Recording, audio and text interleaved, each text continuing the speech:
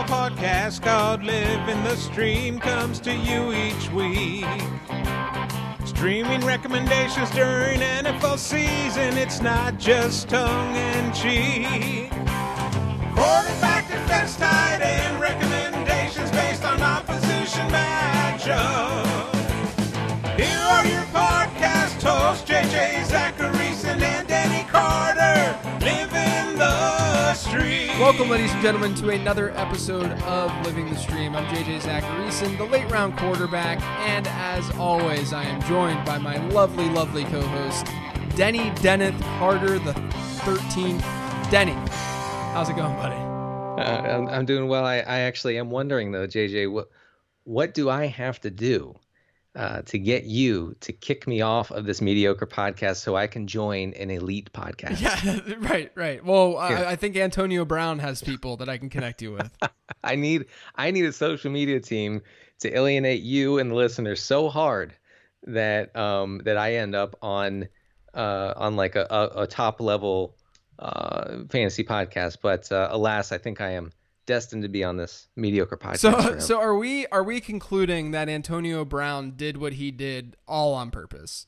I'm 100% certain of it. Yeah, I'm pretty much there. I sent a tweet out before he was released. Okay, and it was right after that video came out that he made, which was a dope video. That video was amazing.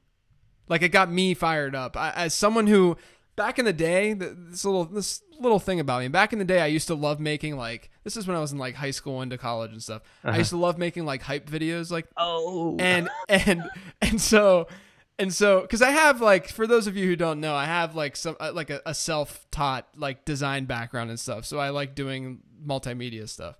But regardless, I can appreciate even to like another degree that type of video. Like, my dream would have been to like make pump up videos for like the Steelers at Heinz Field. I bet. Like that would have been my dream, right? It was so high quality. Oh, it was so good. That video was so well done. And like with the Gruden audio. And then did you see Lebitard was doing an interview with the guy who made the video, okay? And the guy nonchalantly drops that he said, he was like, and when John said, yeah, go ahead and use the audio, and Lebitard just like lost his shit. He just went absolutely nuts. It's like, can you, like, how did John Gruden just like let this happen? I think that he wanted it to be over so much that he was willing to say or do anything for Antonio Brown to just stop and come and play football for the Raiders.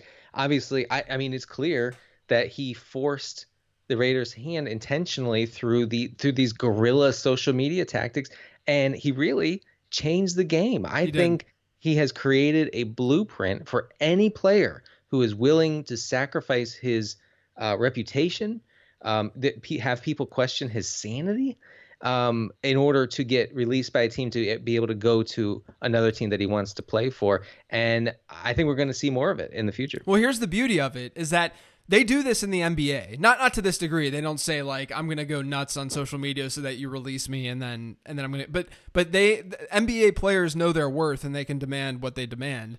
But the difference with football and the NBA is that it's very hard to just create a super team in football because there's so many more pieces than it is in the NBA. But it's going to be interesting to see if stuff like this happens more and more. What I wanted to say was, when the video came out, what was that, like a Saturday night or something like that? I don't even remember. Yeah, I was logged off. I had finally logged off, and then that happened. So when the video came out, I sent a tweet that I said, the best outcome here is that Antonio Brown is just a marketing genius. And that's it. That's the best outcome. And people trashed me, even though like they don't understand what the phrase best outcome means. It means that like, that means Antonio Brown is not insane, right? It means that Antonio Brown is using his brain and doing this on purpose. But I think there's some truth to it. Like, I don't think that AB is totally there in the head. Like, I think that there's stuff going on, but number one, I don't really want to speculate. But number two, the kinds of stuff that he's done and the way that he's used Instagram in particular is fascinating, and it's really, really smart from a marketing standpoint. I actually think it's borderline genius to be able to leverage your social media presence to get a new job, for a better job, for a better organization, and that's why I think people are going to kind of follow in that path. It reminds me, and I swear, this is not going to be political. Okay, all right, everybody, Here we just go. relax. Here we go. But the way that Antonio Brown used social media in this way, in this, with these guerrilla tactics, reminded me of the disruption. And I hate that word because it's like such a, like, typical, It's such a tech word. like Silicon Yeah. Valley garbage word. But really, sometimes it fits. I think it fits here. The way he used it reminded me of the 2016 election, and how the president used, how Trump used social media to break the rules. He didn't observe the rules, the unspoken rules of how to run a campaign, and it paid off in a big way. So I think that we're seeing that again, social media being able to break down unspoken rules about how players behave. Yeah, absolutely. I'm still a little bit. I mean, you're annoyed that he's going to New England, right?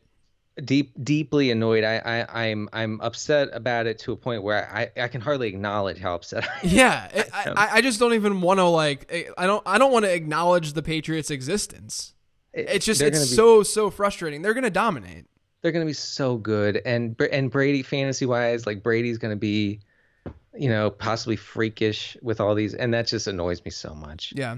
Yeah, and especially because I faded Antonio Brown in redraft this year. Right. No, me too. I mean, I was feeling really good about that. Oh, I was feeling amazing about it. I was texting people and bragging about the fact that I faded AB whenever they dropped him, and then I released him, and then who's laughing now? Yeah, I mean, I play against Antonio Brown this week in one of my most important leagues, and he's obviously going to score 28 fantasy points against the Dolphins. So. Yeah. All right, so let's look at what happened last week, Denny. I actually have to pull it up, I think.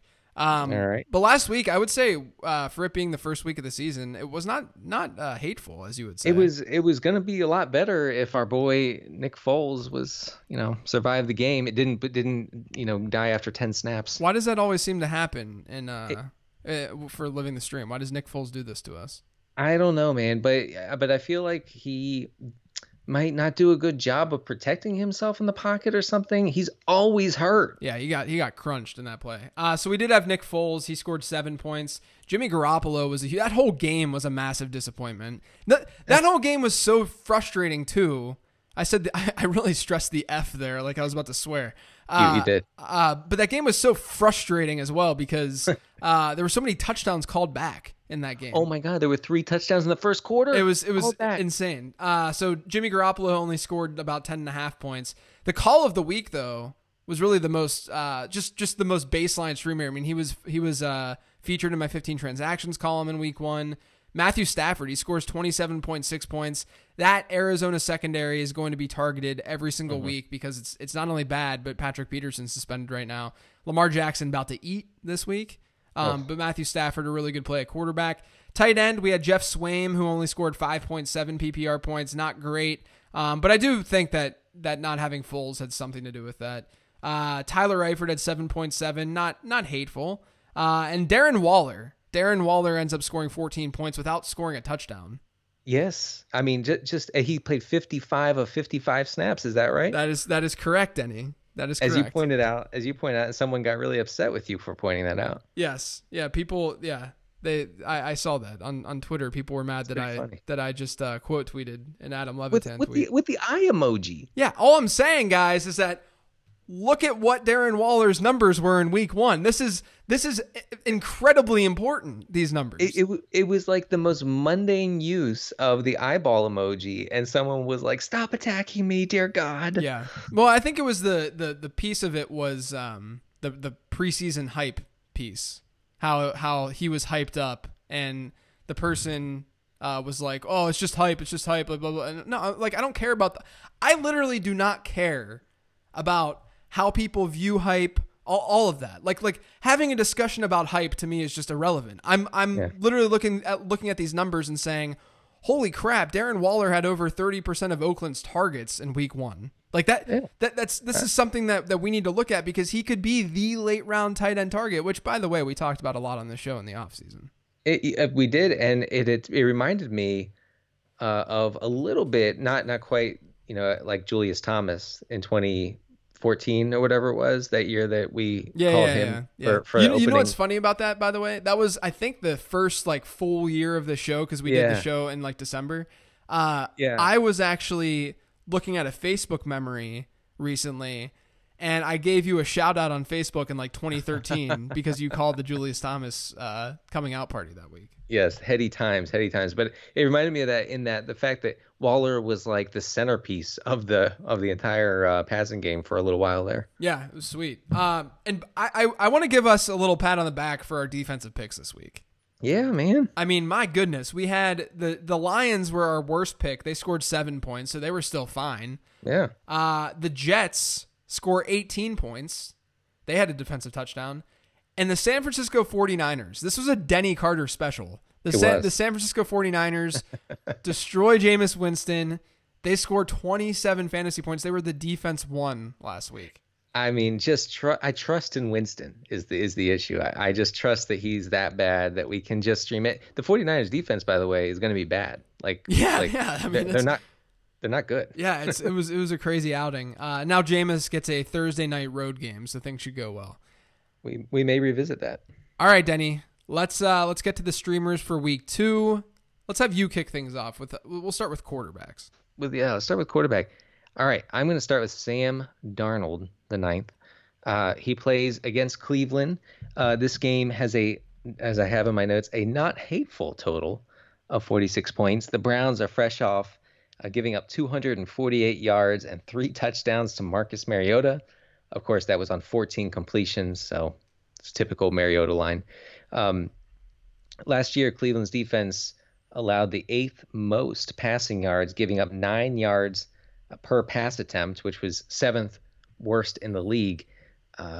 I don't hate Darnold this week. I think that he actually played pretty well against Buffalo. It's just that they were not giving him anything down the field, and he missed a couple really, really big shots to Robbie Anderson that would have changed his line big time, from a bottom tier kind of performance to, somewhere near the, top 12 range. So he's available on, I think, 90% of waiver wires right now. So yeah.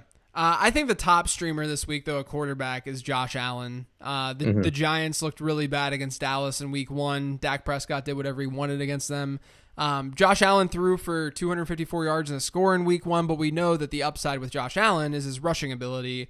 He's had 15-plus rushing yards in every start of his career. He's averaged 54 rushing yards per start so far. That's essentially more than a passing touchdown that you're just adding to his baseline. So he should have a high floor, but this matchup it's not that high of an over-under or an implied team total necessarily, but it's a bad defense, so I think that he'll at least provide a floor, and then we know the ceiling can hit because of his legs.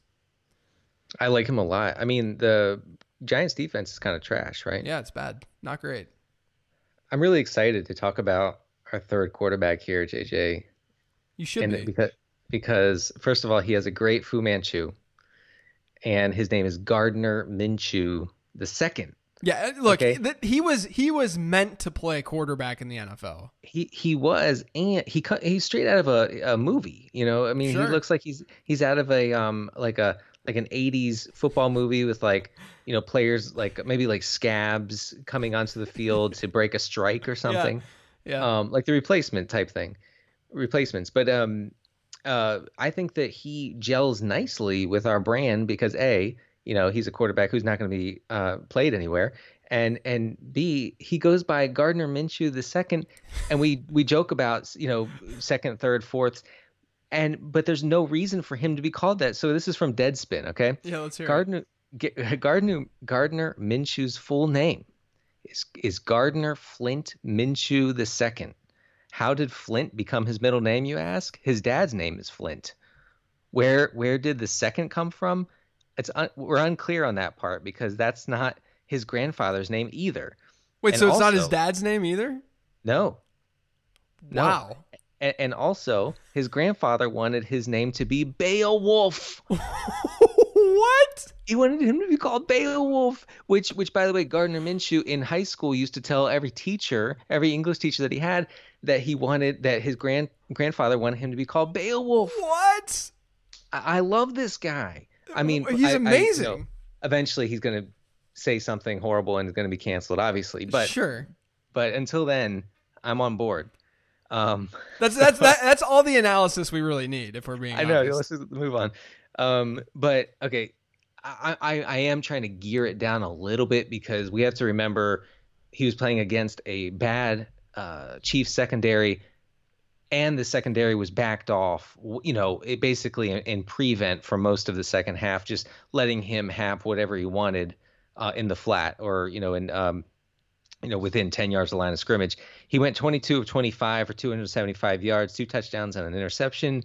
This maybe shouldn't come as a huge surprise since Minshew completed 71% of his passes during his final year in college with an interception rate of 1.3%. They play Houston this week. I guess we're banking here. No, I don't guess. We are banking here on him having to once again drop back and throw a lot because the Jaguars are 8.5-point underdogs on the road against Houston. 67%, by the way, 67% of touchdowns scored against the Texans last year were through the air, which is a pretty high rate. So you could do worse, I guess, is the issue with Minshew. But also, I am chomping at the bit to have him on every 2 QB or Superflex team that I have. Yeah, I mean he's a deep play this week though. He's a deep play. Yeah, right. But I'm trying not to get too excited. Denny's gonna play him over Josh Allen, is what he's saying. Right? Yeah, I know. People are gonna start asking, are you gonna go with him over Dak? Yeah.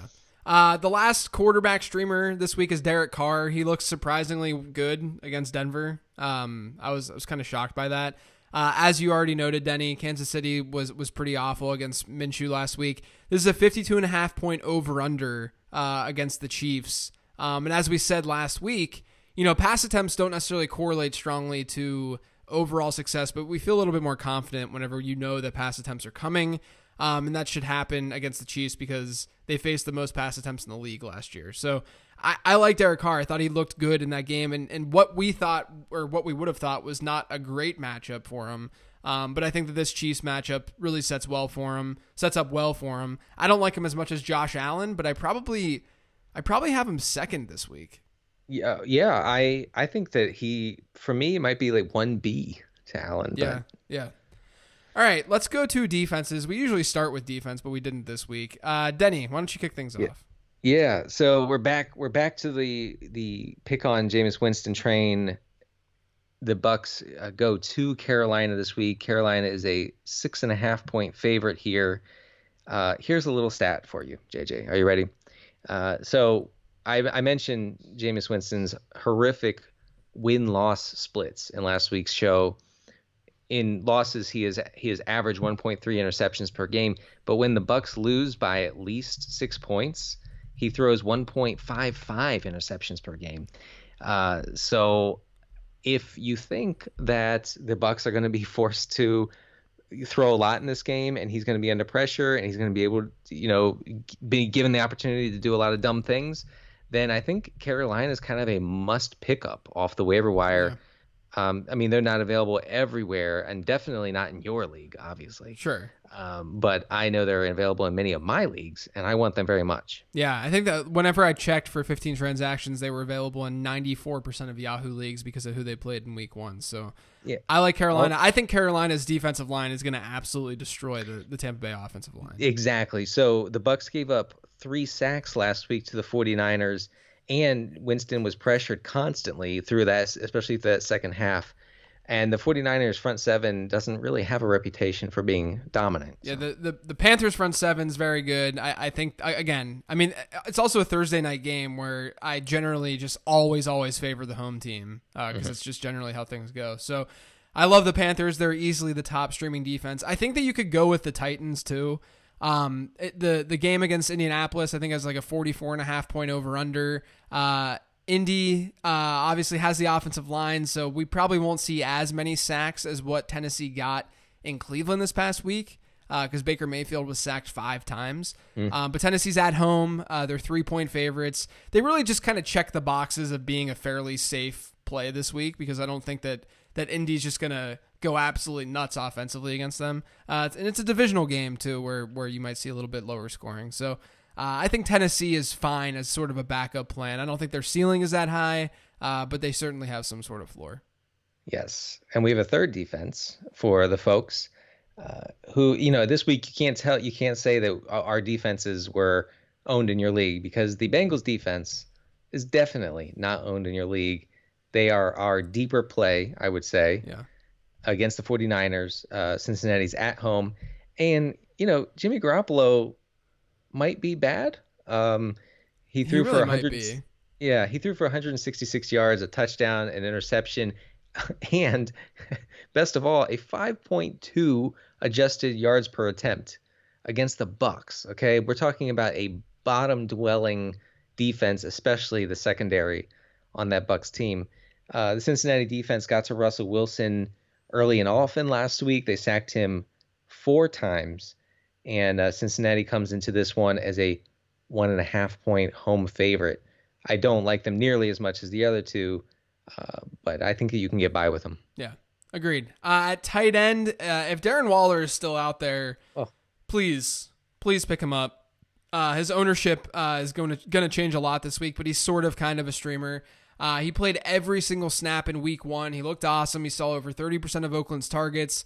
I just think that he's going to see year-long value in that offense without an injury. I mean, please don't get hurt, Darren Waller. But without an injury, there's no alternatives in that offense. Tyrell Williams looked good last night, but there are really no real alternatives in this offense. So I think Darren Waller is going to eat this year. He'll eat this week. He's someone that you're just going to want to plug and play every week in your lineup. He got hit in the back in the first quarter in last night's game, and he reached down, like touched his lower back, like, ouch, that hurt.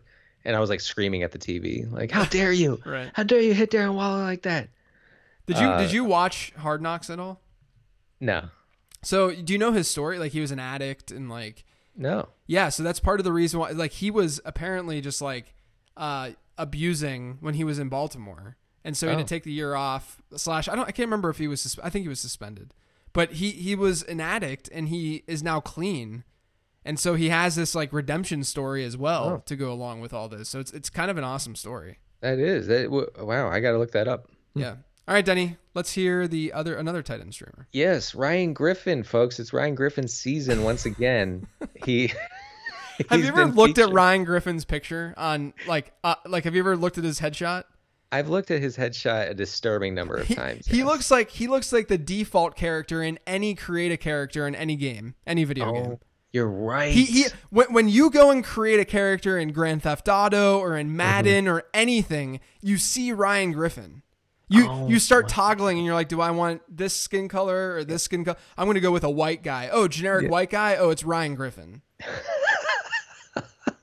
I'm sure his mother loves him still.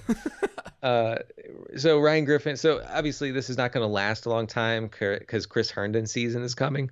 I should say Chris Herndon, the 4th season is coming. But Griffin for now, I think is a decent option. So he only saw 4 targets last week and he caught 3 of them. But I think the low key, factor that no one is really looking at right now is that he ran 43 pass routes against the Bills. That's more than any other tight end in the NFL for week 1. Last season, only 4 defenses allowed more schedule-adjusted fantasy points to opposing tight ends than the Browns, I should have mentioned that the Jets play the Browns this week. Last year, Cleveland gave up 6.3 receptions per game to tight ends. Only the Colts gave up more, and Delaney Walker had a big week 1 against Cleveland, catching 5 of 6 targets for 2 touchdowns in that game. Yeah, I think that he's a really interesting sleeper this week. I mean, look, hopefully you're not having to dig deep with both of these guys outside of Darren Waller this week. But again, the data supports Ryan Griffin. I think that the opportunity is clearly there for now. Yeah. The last streamer, we're going to go back to the Tyler Eifert well. Hopefully we don't fall in and get hurt like he always does. The Bengals threw a lot of passes against Seattle. But Eifert still did rank 14th in routes run at tight end. He saw a little over 12% of the team's targets. That's not bad. That's not horrible. And it's good, too, that they threw the ball a lot when the entire game was in a neutral game script. The way that I'm viewing this, because a lot of people are like, oh, they're not going to throw that much again. Like, don't buy John Ross because of that, as a result of that. The way that I see it is they clearly did that by matchup, which means finally Cincinnati might have competent coaching. This regime might be competent in some way, and that's a good thing. That's what we want, right? So I just think, if you look at this matchup, the 49ers, they did well against the Buccaneers. I get it. But if you watch that game, you saw that Cameron Brate had 2 touchdowns called back. Actually, they might have been back-to-back plays, but they were on the same drive at least. So both those touchdowns got called back. I don't absolutely love Tyler Eifert, but I don't absolutely love any waiver wire tight ends. So I think that he's fine. The thing you can always say about Tyler Eifert is you could do worse. That's right. So to recap, Josh Allen, Sam Darnold, Derek Carr, Gardner Minshew II, Darren Waller, Ryan Griffin, Tyler Eifert, Titans D, Panthers D, Bengals D. All right, Denny. There you go. You ready for Twitter? I am. This is a good one. This is from our buddy Jason Brown, at #1punna. When you are wearing sunglasses outside but then enter into a building, what do you do with your sunglasses? Do you A, put them upside down on the back of your head, B, hang them off your ears on the back of your head, C, put them on top of your head, or D, on your shirt? I would never put them on my hair, obviously. So that's never happening. Okay. What I do is actually I take them off and I let them hang momentarily from my sideburns. Basically, I let them hang on my chin. Yeah, area, right. Really. So like your jaw is holding them up. Right, and until I get to a comfortable position where then I can just remove them entirely and put them on the table or something. But that's actually a great question, because one time I did that move where they were dangling from like my sideburn area, and my aunt, who was there with me, it was actually Thanksgiving morning, and I had my glasses like that, and my aunt wouldn't talk to me, and I kept like glancing over to try to start a conversation when she wouldn't talk to me. Turns out she thought that I had headphones in. And so she was like, I thought that you had tuned us out. And I was like, no, my glasses were on, Auntie. By the way, this is all just a humble brag by Denny to say that he has a great jawline. It's very the real answer to this is on your shirt. You put it in your collar, you just stick it in there, and you let them sit there. Yeah, I do that as well. I do that when I don't want to look like an idiot with the glasses hanging from my jaw. Right. Next question is from @RBs Don't Matter. For some people, they use endearing pet names for their significant others: sweetie, honey, babe, etc. For me and my girlfriend, we call each other various forms of poop. You're such a poop. Grab me a beer, pooper. I love you, poo. And then at the end it says, heard Denny's wife calls him child support. Jeez. It's very, very harsh on the joke, on the my wife left me joke. Oh, people make it like go to such a dark, serious place with that joke sometimes. This next one's from @SClark111286. Being that Denny is a polygamist and has Mike Davis as a third party in his marriage, extrapolating his marriage to the Chicago running back situation, is Denny, Tariq Cohen, an undersized change of pace, David Montgomery, overhyped and underused. And it says, take this however you may. Yeah, well, like Tariq Cohen, I've been tried in different positions. Hey, okay, we can move on. This next question is from @T-Bone the Blitzer. Since this is a poop podcast, would you get $1,000 a day, but every day you have a 50% chance of sharding yourself? Well, look, here's the thing. Let's actually break this down. Who in their right mind, who works from home, mind you, would not take this deal? Yeah, you have to. You take this, you get $1,000 a day for a 50% chance to shart yourself.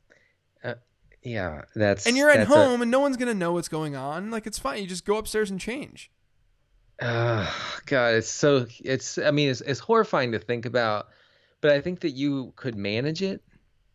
Yeah, I think you can manage. You can get. I mean, look, if you're working from home, You just get some adult diapers and you're getting $1,000 a day. Yeah, and you don't have to work. Yeah. Really. You don't have to work all of a sudden because you took this deal. Yeah. So that's This is an easy answer, Denny. I still don't love it. What if you want to go out? What if you want to do go out, wear a diaper, you're fine. Oh my. And not only that, it could be one of the 50% days where you're not sharding. It could be, or you could be sitting in a Starbucks and suddenly, it's suddenly you got a fountain of poop going over your head, up your back. I mean, that's like a day ruiner. It's a week ruiner. Yeah. So the next question is another one from S. Clark, and I wanted to bring this up. It's basically, should you add Gronk? And I don't know if you've looked at Gronk's ownership. It's like 20. It's 20%. Yeah, it's like 25%. Like, guys, Rob Gronkowski is not in the league right now. Let's just assume Gronk comes back in like week 10. Okay, are you gonna play Rob Gronkowski? Not only that, Rob Gronkowski wasn't even like the typical difference maker tight end in fantasy football last year. Why are we treating Rob Gronkowski like Travis Kelce still? It's like people can't get past it. Yeah, like, guys, this is so ridiculous. Darren Waller would outscore Rob Gronkowski if Rob Gronkowski had been playing this entire season. Ooh, at hot. me. I like at me. It's not even hot. Rob Gronkowski was a shell of himself last year. He's a good football player. He can block well. He did fine. But if Rob Gronkowski comes back, you're number one, not going to use him. And number two, he's likely to not produce. Yeah. Yeah. I think people are hoping against hope that he returns and he's the 2012 version of himself. Yeah, I don't know. Here's the thing. If he comes back and if he produces, that's in his range of outcomes, if you will. Like that's a 1% chance, let's say. Okay. Mm-hmm. But the problem with that is you're also holding on to a completely worthless asset on your fantasy roster, on your bench. And this is the most important time of year to add guys off the waiver wire. Right.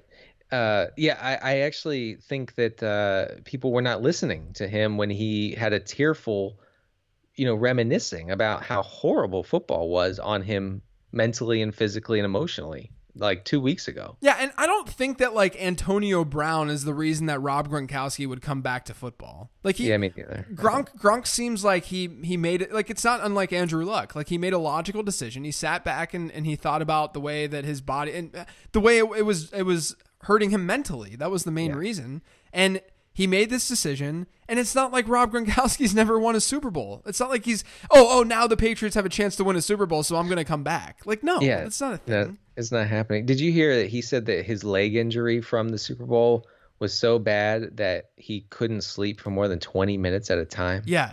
Yeah. For like weeks? Yeah, it's crazy. Oh. Why would you want to come back to that? That's just, I was like, I couldn't stop thinking about that for hours after I read it. It's terrible. Hey, can I read some Facebook questions? Sure. All right, this is from the Living the Stream Facebook page, everybody. You should go check it out, along with our Patreon page, which has a really cool community tab where LTS truthers can bounce ideas off each other, and occasionally JJ and I will participate in those discussions too. So here's a question from the LTS Facebook page. This is Brian M. Clark. What is the best way to own the libs? Blowing out your opponent or beating them by less than one so they can feel dread on who they should have started instead? Yeah, definitely the latter. Yeah, of course. It's the latter. It's the latter. If I get blown out, I'm just like, oh, you know what? Good on them. I got this is just completely unlucky. Like it just happens. But when I lose by one or two, I am hating myself for the decisions I made. Yeah, and especially because most of the time you can look at your bench and say, if I would have. Yeah, exactly. And so obviously it's always more painful to lose by one or two. All right, this question is from Josh Craig. Josh says, how do you deal with guys like Lockett and Godwin going forward? Seems like efficiency is there, but not a lot of volume.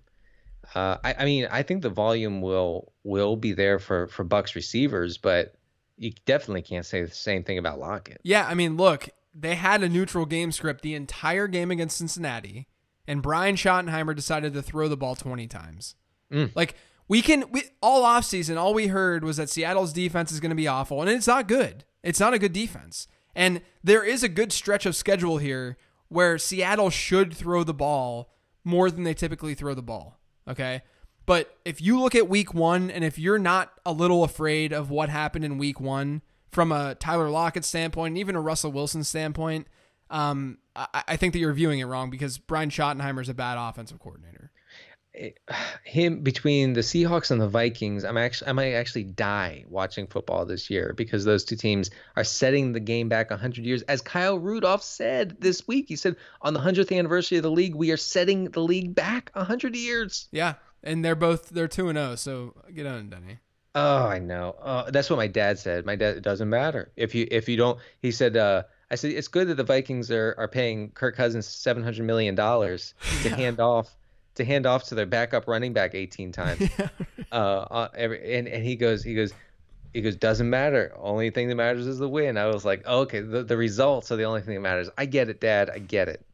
All right, last question from Facebook. And by the way, I'll try to answer these on the Patreon page, the rest of these Facebook questions.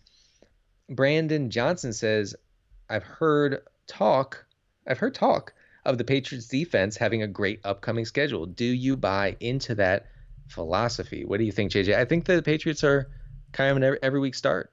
Are they not? I mean, the defense certainly looked very good against Pittsburgh. I'm trying to pull up their schedule right now so that I can see. They get the Dolphins this week, then they get the Jets, then they get the Bills, then they get Washington, then they get the Giants, then they get the Jets, and then they get the Browns. That's the toughest matchup for them, but they could still do stuff there. So yeah, you're looking at Halloween as to when you might stop using the Patriots. Yeah, I mean, the main appeal, I think, of the Patriots, whatever you think of them talent-wise or whatever, they're going to be in a position where teams are going to be chasing points against them all year, and that's a great spot to be in for a fantasy defense. Yeah, for sure. This next question is from @KDBanks01. I refused to draft a quarterback in my work league. Then I picked up Lamar Jackson 5 minutes before kickoff on Sunday. What is the appropriate subject line for the email I send to all my league mates this week? I mean, you can go in a lot of different directions here. I don't think I have something off the top of my head though. Get owned. Yeah, get owned is the go-to. Yeah, that's it. Or something like a question like what if you were actually good at fantasy football? Right. Or how did how did having what was one quarterback when Aaron Rodgers? How did having Aaron Rodgers go? Right. How did Aaron Rodgers do last week? By the way, every time I drafted with a draft day consultants client, I would get Lamar Jackson, obviously in like the 11th or 12th round, and the client to a person would say the following, but he can't throw. Yeah.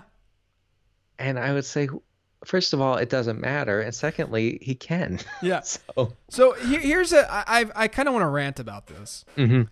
So I saw this on Twitter. I commented on it on Twitter because someone tagged me in a post. There's this idea out there that Lamar Jackson's week 1 was a complete results over process oriented situation. Wow. And my comeback to that is that when you analyze Lamar Jackson and said he is the late round quarterback, you need to draft Lamar Jackson, he has top 3 upside, what you were doing is you were looking at what his potential passing ceiling was combined with his rushing ceiling. And what you get is a rush. The rushing production provides this weekly floor, right? The passing production, then if it's good, he all of a sudden has a top 3 ceiling. So how I formulated all of my arguments for Lamar Jackson this offseason was, okay, of the 8 quarterbacks who hit 700 rushing yards in a season, 7 of them were top 5 quarterbacks in that season. And then I stepped back and I said, okay, Lamar Jackson has to be a better passer. Well, he has Greg Roman, and Greg Roman was really good with Colin Kaepernick and Tyrod Taylor, 2 dual threat quarterbacks. That was my go-to pitch for Lamar Jackson all offseason, okay? So what that is basically telling you is that Lamar Jackson had a floor, a rushing floor, and then the ceiling was that he now has a competent coordinator who can help him be efficient as a passer, okay? So there's a ceiling that's embedded in his production that he can have a 5-touchdown game. Why can he not have a 5-touchdown game, right? And if he does do that, he's not going to have to run the football. If you score 5 touchdowns in a game throwing the ball, you likely don't have to do much on the ground. But the good part about Lamar Jackson is he doesn't have to sustain what he did through the air in order to continue to be a top 5 quarterback in fantasy football. Not even close. Not even a fraction of it. Not even a fraction of it. So all these people are saying, well, Lamar Jackson's going to regress. He's not going to do this again. I don't care because he's going to start to run the ball more. This is the beauty of Lamar Jackson. Right. If it was a game, if there was some neutral script involved, he definitely would have run it more. Yeah, exactly. He probably wouldn't have scored as many points, but he would have scored a lot. He still would have been a top probably 3 to 5 option on the week. So that argument is nonsense. And obviously the rushing is coming. Yeah, like it's going to come because there's going to be matchups where they don't go the way that they went in week 1. Like no one, first of all, people were like getting mad at me for victory lapping in week 1 with this Lamar Jackson stuff. Like get over this. I'm excited because a guy that I touted did really, really well. Just stop. Stop. This is why we do this, by the way, so that we can be like, I was right. I was right. And also when you're wrong, you say, wow, I was wrong. Maybe I was wrong about the process. Maybe it just didn't work out, whatever. But yeah, I mean, this part. That's the thing. Like I went on Twitter today and I said, you know what? Last week I said Devin Singletary was a sell. And I actually think that Devin Singletary is a buy now. Like I think that you should go buy Devin Singletary based on the peripherals and like you adjust based on what information is coming your way. And like get out of it. Get out of here. Like let me have fun. Let me enjoy fantasy football. Don't tell me how to dictate my Twitter account. Yeah, no, this is a problem with having a huge following is that you have people who feel free to storm in, and say that kind of nonsense. But by the way, you are one of the few big time analysts who will change their mind according to changing circumstances. You don't have take lock. Yeah, I hate take lock. And you don't have it at all. You don't ever have it on any player, including obviously the Singletary. So that's as you would say, good on you. I say good for you, but you say good on you. I do say good on you. You want to hear my new thing that I hate on Twitter? Yeah. I think more than anything is when I go like people think that like trolls don't do anything to me anymore. I like responding to trolls and being completely idiotic back to them. Like it's the most entertaining thing in the world. Like, dude, yes. Listen, the only way to respond to bad faith is with worse faith. Yeah. Oh, yeah. It's so fun to go back. Like I sent a tweet whenever the Raiders scored their first touchdown that said that the Raiders had more touchdowns than the Steelers did without Antonio Brown this season. And I think Matthew Berry might have tweeted it or retweeted it. So a lot of people were coming my way, and it was so funny to me that I had so many Steeler fans in my mentions like yelling at me and calling me a jagoff. That's how I knew that they were from Pittsburgh, because they were calling me a jagoff. Yeah. But it's so funny to me. So I would respond to them and just be like, yeah, go Steelers. Like just say like stuff like that back to them.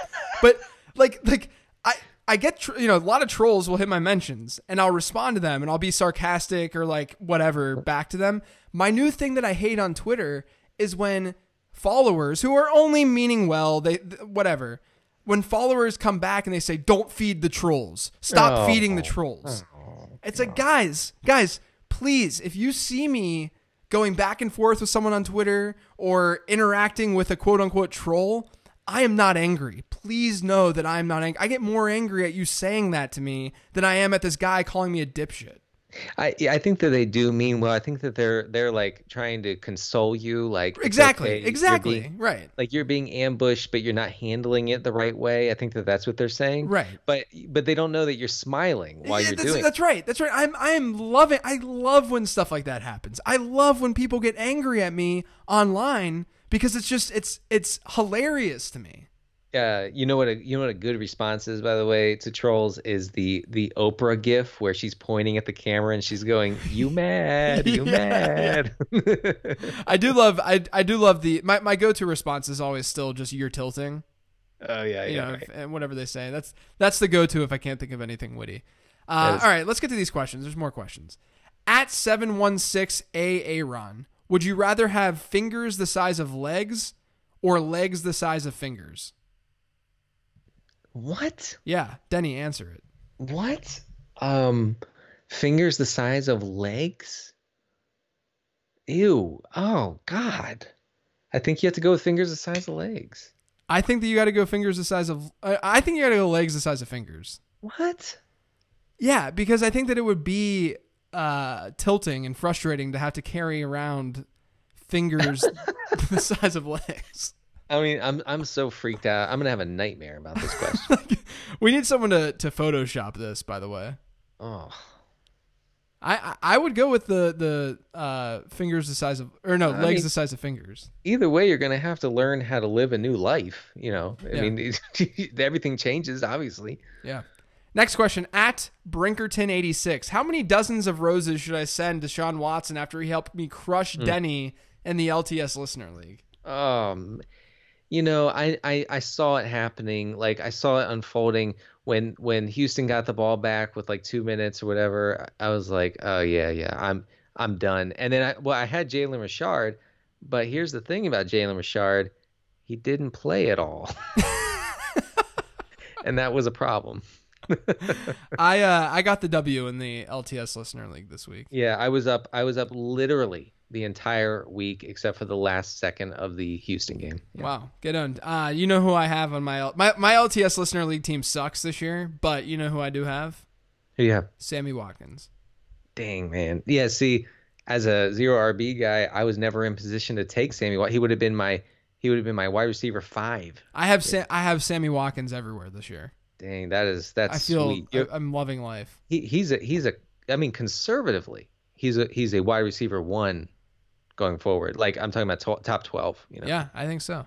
Next question, at K of the World. Would Denny rather drink an IPA a day or go back on a daily smoothie routine? Also, does JJ have a grocery delivery service to make sure his supply of smoothie stock never runs low? Okay, Denny, answer the question. Would you do an IPA a day or a daily smoothie routine?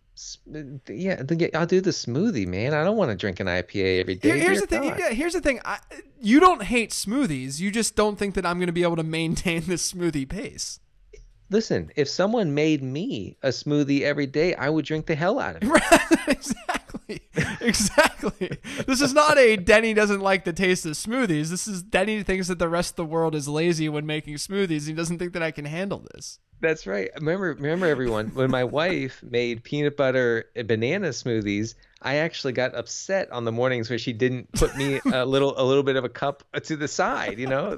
So and to answer the question, I I'll go to, everyone knows who listens to the show, I go to the grocery store for lunch sometimes. Mm-hmm. So if I'm there, it's very easy to get the supplies. Very easy to get the smoothie supplies. Next question, at Josh_Jenkins5. Would either of you even ever consider working in analytics for an NFL team? Do you see fantasy football analysts begin migrating that way in the next 5 to 10 years? Well, this is a question for you. Look. I know that I have a numbers-driven podcast. My analysis is numbers-driven.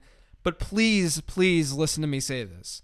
I am not a data scientist the way that other people are data scientists. I merely can take information and communicate that information, and I can try to make it entertaining, but I am not the one who can do the insane types of things that some of these people can do.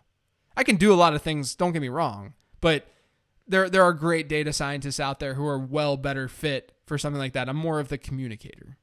There are a lot of fantasy analysts who are really great with data, but like you said, are not like actual data scientists, are not experts, like trained in the field of data science. So that there's a big gap there. And yeah, I mean, we are going to start, I think what you're seeing and what you're going to start to see more are people from football Twitter, not fantasy football Twitter, but football Twitter, make their way into, front offices and making decisions for teams. I'm not sure it has to come from the fantasy section of Twitter. Right. And we've seen it happen already. I do think that fantasy analysts are pretty well-rounded and know the league pretty well, just given the fact that you have to study everything as opposed to just like one team and the way that beat writers, look at one team, for instance.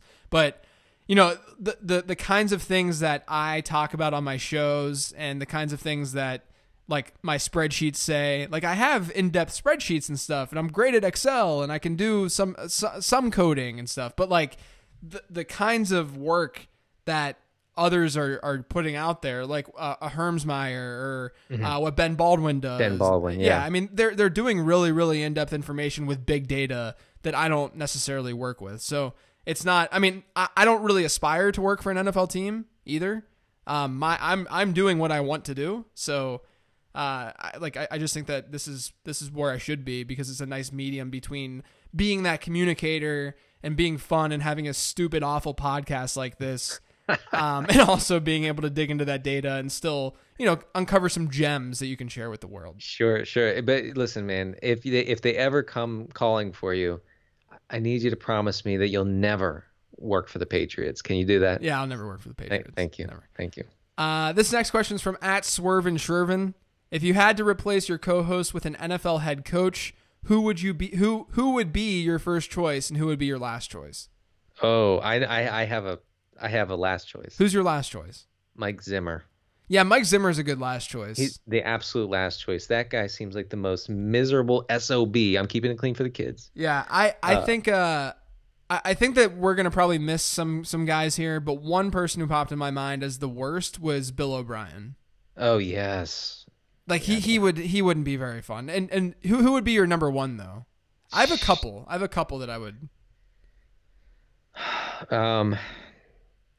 Who's yours? I have a few actually. I think my number one, and maybe this is like too cliche, I think my number one would be John Gruden. Really? Yeah. I don't know. So tell me why you don't like John Gruden. I think he's hilarious. Well, I mean, he's funny, but like he's not trying to be funny, and he doesn't know. But imagine the kinds of like hilarious moments you could create by knowing that he's not trying to be funny. Yeah. Okay. All right. I think if you could keep your cool with him being like, we're gonna run an offense like it's 1987 and all this stuff, I think that if you can keep your cool with all that the anti-analytics nonsense that he would spew. Yes, of course. I think that it could be fun. Sure, I could see that. Yeah, and I also think Sean McVay would obviously be pretty good to just go back and forth with and talk. But he and another guy that popped in my head was Pete Carroll. Actually, I was kind of thinking Pete Carroll would be my number one. Yeah, Pete Carroll is not a bad one at all. I mean, he's such an insane dude. Yeah, that's what I'm saying. Yes. Like he's definitely not right, and he's the complete opposite of me in every single way. And I think that would make for good contrast. I mean, his like almost radical optimism. Yes.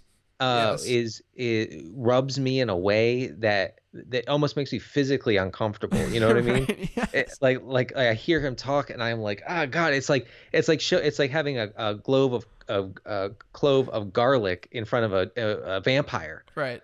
And that sort of positivity in my direction. What about Bruce Arians? Yeah, he could be fun. I mean, he's bombastic. Yeah, I'm just trying to think of. Who I really wouldn't like to. I don't like Sean Payton. I don't like him at all. Doesn't he comes across as kind of pompous and obnoxious? Well, the pompous aspect can be seen in his use of Taysom Hill. Yeah, that's actually exactly right. Oh man, I had arguably my favorite tweet ever that I sent on Monday night. Did you see it? No. Man, I was so excited about it, and like I realized that some younger millennials, didn't hit with them, but it was all it said was when Taysom Hill enters the game for Drew Brees, and it was just a picture of old Aunt Viv and new Aunt Viv from Fresh Prince. Oh. Yeah, I felt so good about that tweet. That's good. Yeah. People liked it, but man, I thought when I hit send, I'm like, oh my God, this is it. Oh, okay. No. Okay, I'm just connecting the dots. So yes, that makes sense because old Aunt Viv was much better. Yeah, old Aunt Viv was so much better than new Aunt Viv. Much better. I love that actress. Yeah. Yeah, she was so. Remember when she would like take her earrings out whenever she was about to get? Oh, it was the best. Loved her, and yeah, you're right. But Pat Doherty from Roto World had a great point last night. He said basically I think that he said any skill position player in the NFL could do what Taysom Hill is asked to do. You're probably right. It's nothing special. I mean, I know that he is a superb athlete and he performed really well at the combine and posted unbelievable numbers. I understand all that, but what he's asked to do on a weekly basis for the Saints offense, you know, who that's Joe Webb. Joe Webb could do that. It was hilarious when everyone was just trashing Taysom Hill, and then he had that receiving touchdown last night. I know. So good. Next question says Texans. Well, I'm going to go through these kind of quick. Texans D or the Streamers? You got to go with the Texans. Texans are like the top play this week. Oh yeah, 1,000%. Yeah. Kyler or the Streamers? I would not be playing Kyler against Baltimore. Okay. Would you agree? Denny, don't get cute. It's week 2. It is cute. It's too cute. It's too especially because Josh Allen and Carr are legit this week. Yeah. This next one says, what's worse? This is from @AJ_Artinger41. What's worse, the smell of taking a shit, sorry to the kids, or the smell of trying to mask that smell with an air freshener, which is borderline chemical warfare? I think we should end on this and have a discussion about this, because I tend to find the mixture of the two smells to often be worse than just the smell itself. Really? I do. Maybe it's because it's my own brand, but so it doesn't affect me as much. Maybe if it was someone else's, I should take that back. Because when you're doing it yourself and it's your own, you just get used to that smell because it permeates like as you know it's happening as you're sitting there. Yeah. Right. The smell's taking over your body right there. Yeah, it becomes your entire environment. Yeah. Right. So eventually, like if you were to be stuck in a bathroom that had your shit in it for the rest of your life, that would just become your norm. Right. Oh so whenever I spray, it's like all of a sudden my norm is just again like you mentioned, it's like chemical warfare. I mean, it's my norm all of a sudden has this floating smell that also the worst is when you spray and you accidentally like just walk right through it.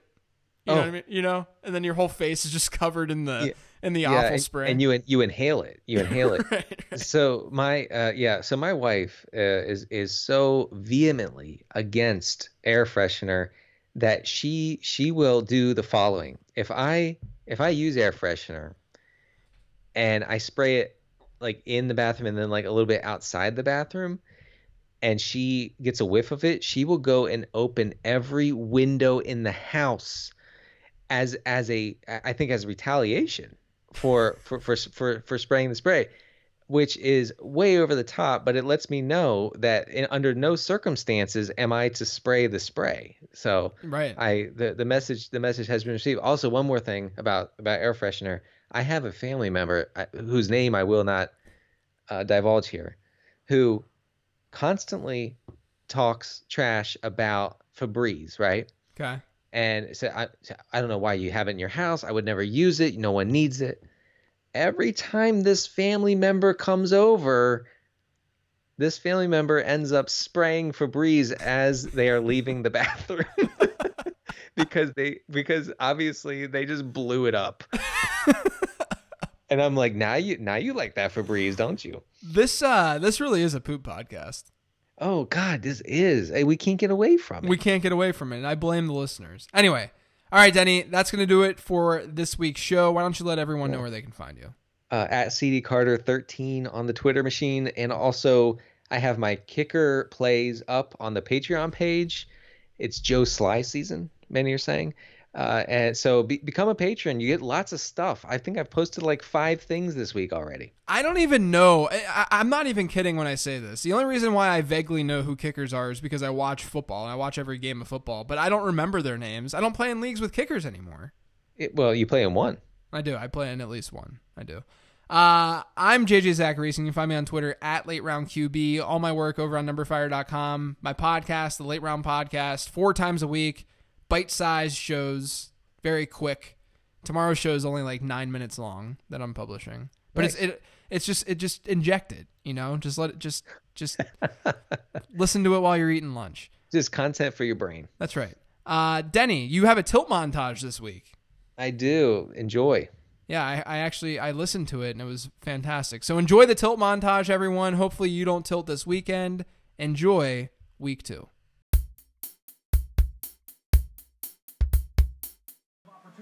It's 1:12 p.m. The only legitimate time zone on planet Earth, the Eastern time zone.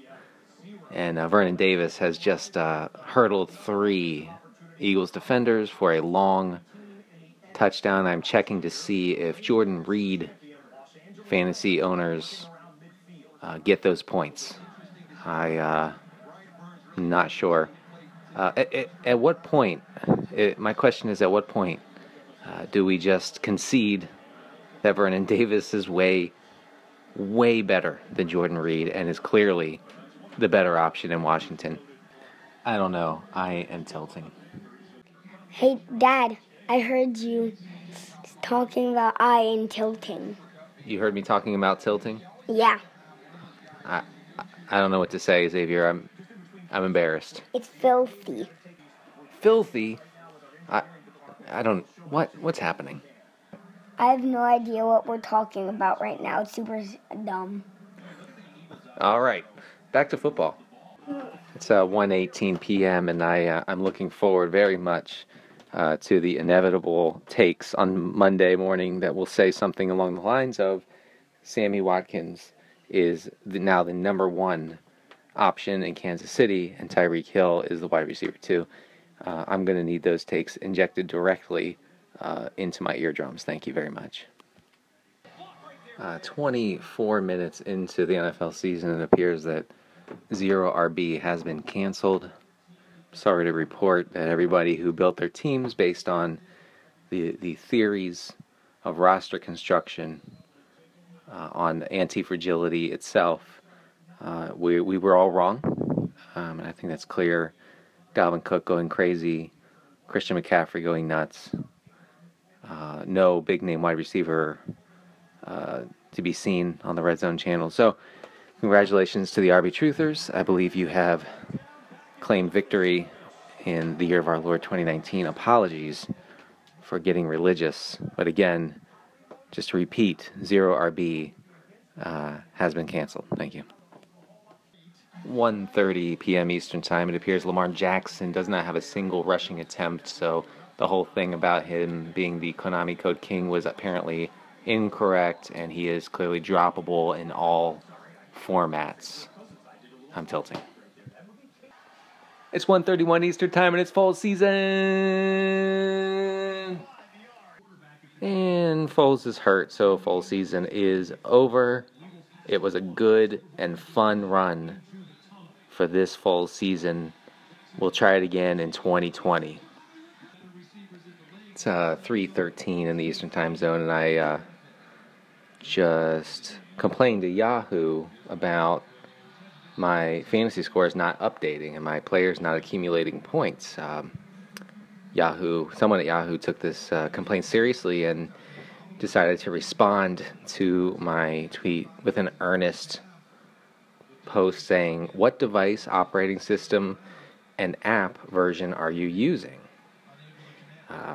This was an irresistible opportunity, of course, to quote retweet this with, "I'm using the one where Julio Jones only has 4.8 fantasy points at the half." I feel bad about doing this because the customer support person at Yahoo was clearly trying to help me. Oh, there's Deshaun Jackson for his second touchdown of the day.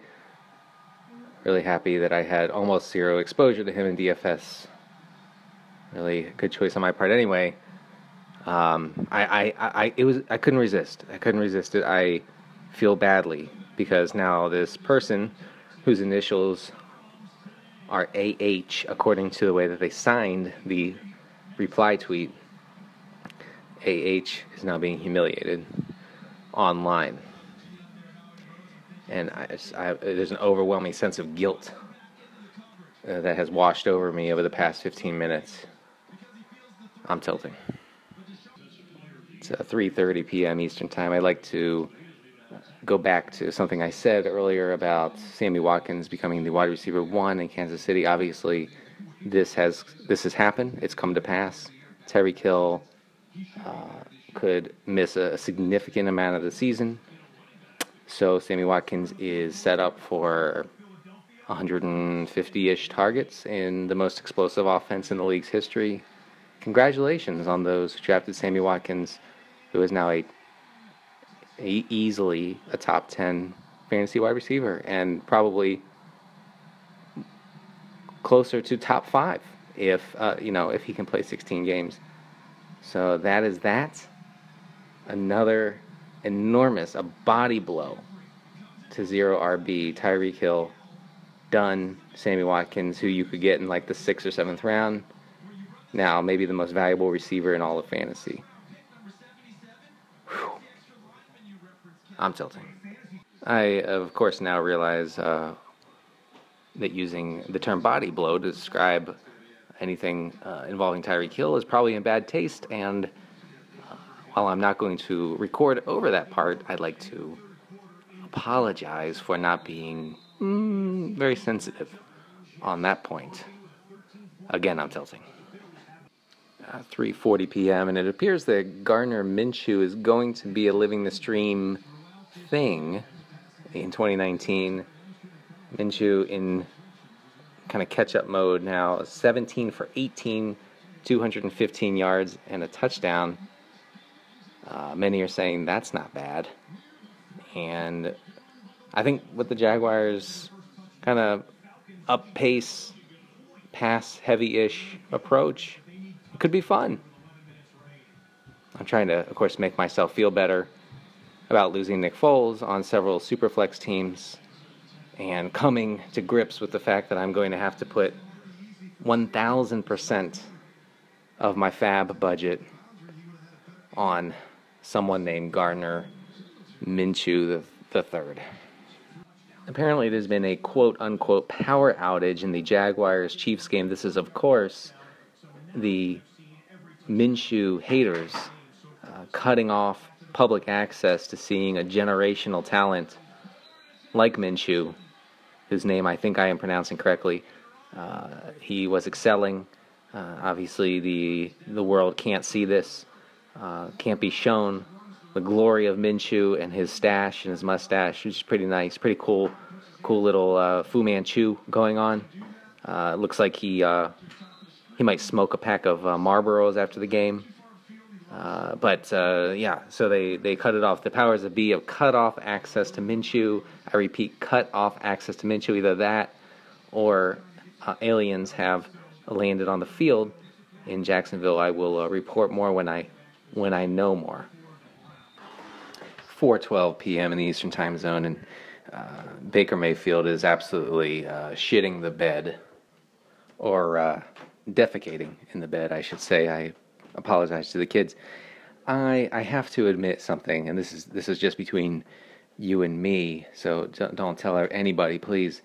I take pleasure in Baker Mayfield's failure because he seems to me to be a cocky jerk, and it's always fun when the cocky jerk loses. I mean, like every sports movie is based on the overconfident jerk-off losing the championship game. You know, after dominating, after being great, after getting all the accolades. And so we like to see it. You love to see it.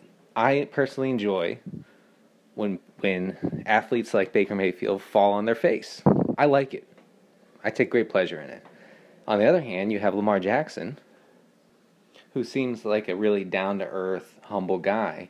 He comes out today and he nukes the world and just kind of walks off the field, doesn't gloat, doesn't do any sort of insane celebration like Baker Mayfield is wont to do. He just does it and walks off. And so today is a win for the good guys because Baker Mayfield failed. And honestly, I'm hoping for more of the same. I am a 100% Baker Mayfield hater, and I have been for a while. And I think I've kind of kept it under wraps. If you follow me closely on Twitter, I think maybe you had an idea that I really really wasn't into Mayfield as an athlete or a person. And I'm sure you're going to send me some sort of, local newspaper article about Baker Mayfield giving $10,000 to a local charity, or like taking kids to get ice cream or something, and say, well, no, he's actually good. And that doesn't matter to me. That doesn't say anything. Lots of guys support causes and give money toward good causes, whatever. Anyway, I'm loving this. I love that Mayfield fell flat today. It's one thing that doesn't make me tilt. 4:51 p.m., of course, I now hear that Baker Mayfield was taken into the locker room to take x-rays and may have some sort of arm injury, making me a huge jerk for cheering on his demise. My social media team will issue an apology momentarily. I'm tilting. Thank you for listening to Live in the Stream. We hope you enjoyed the internet podcast. Don't forget to subscribe on iTunes now. It won't take long, it's fast. For more fantasy football info, check out LateRoundQB.com. Hope you come back soon as we share about the teams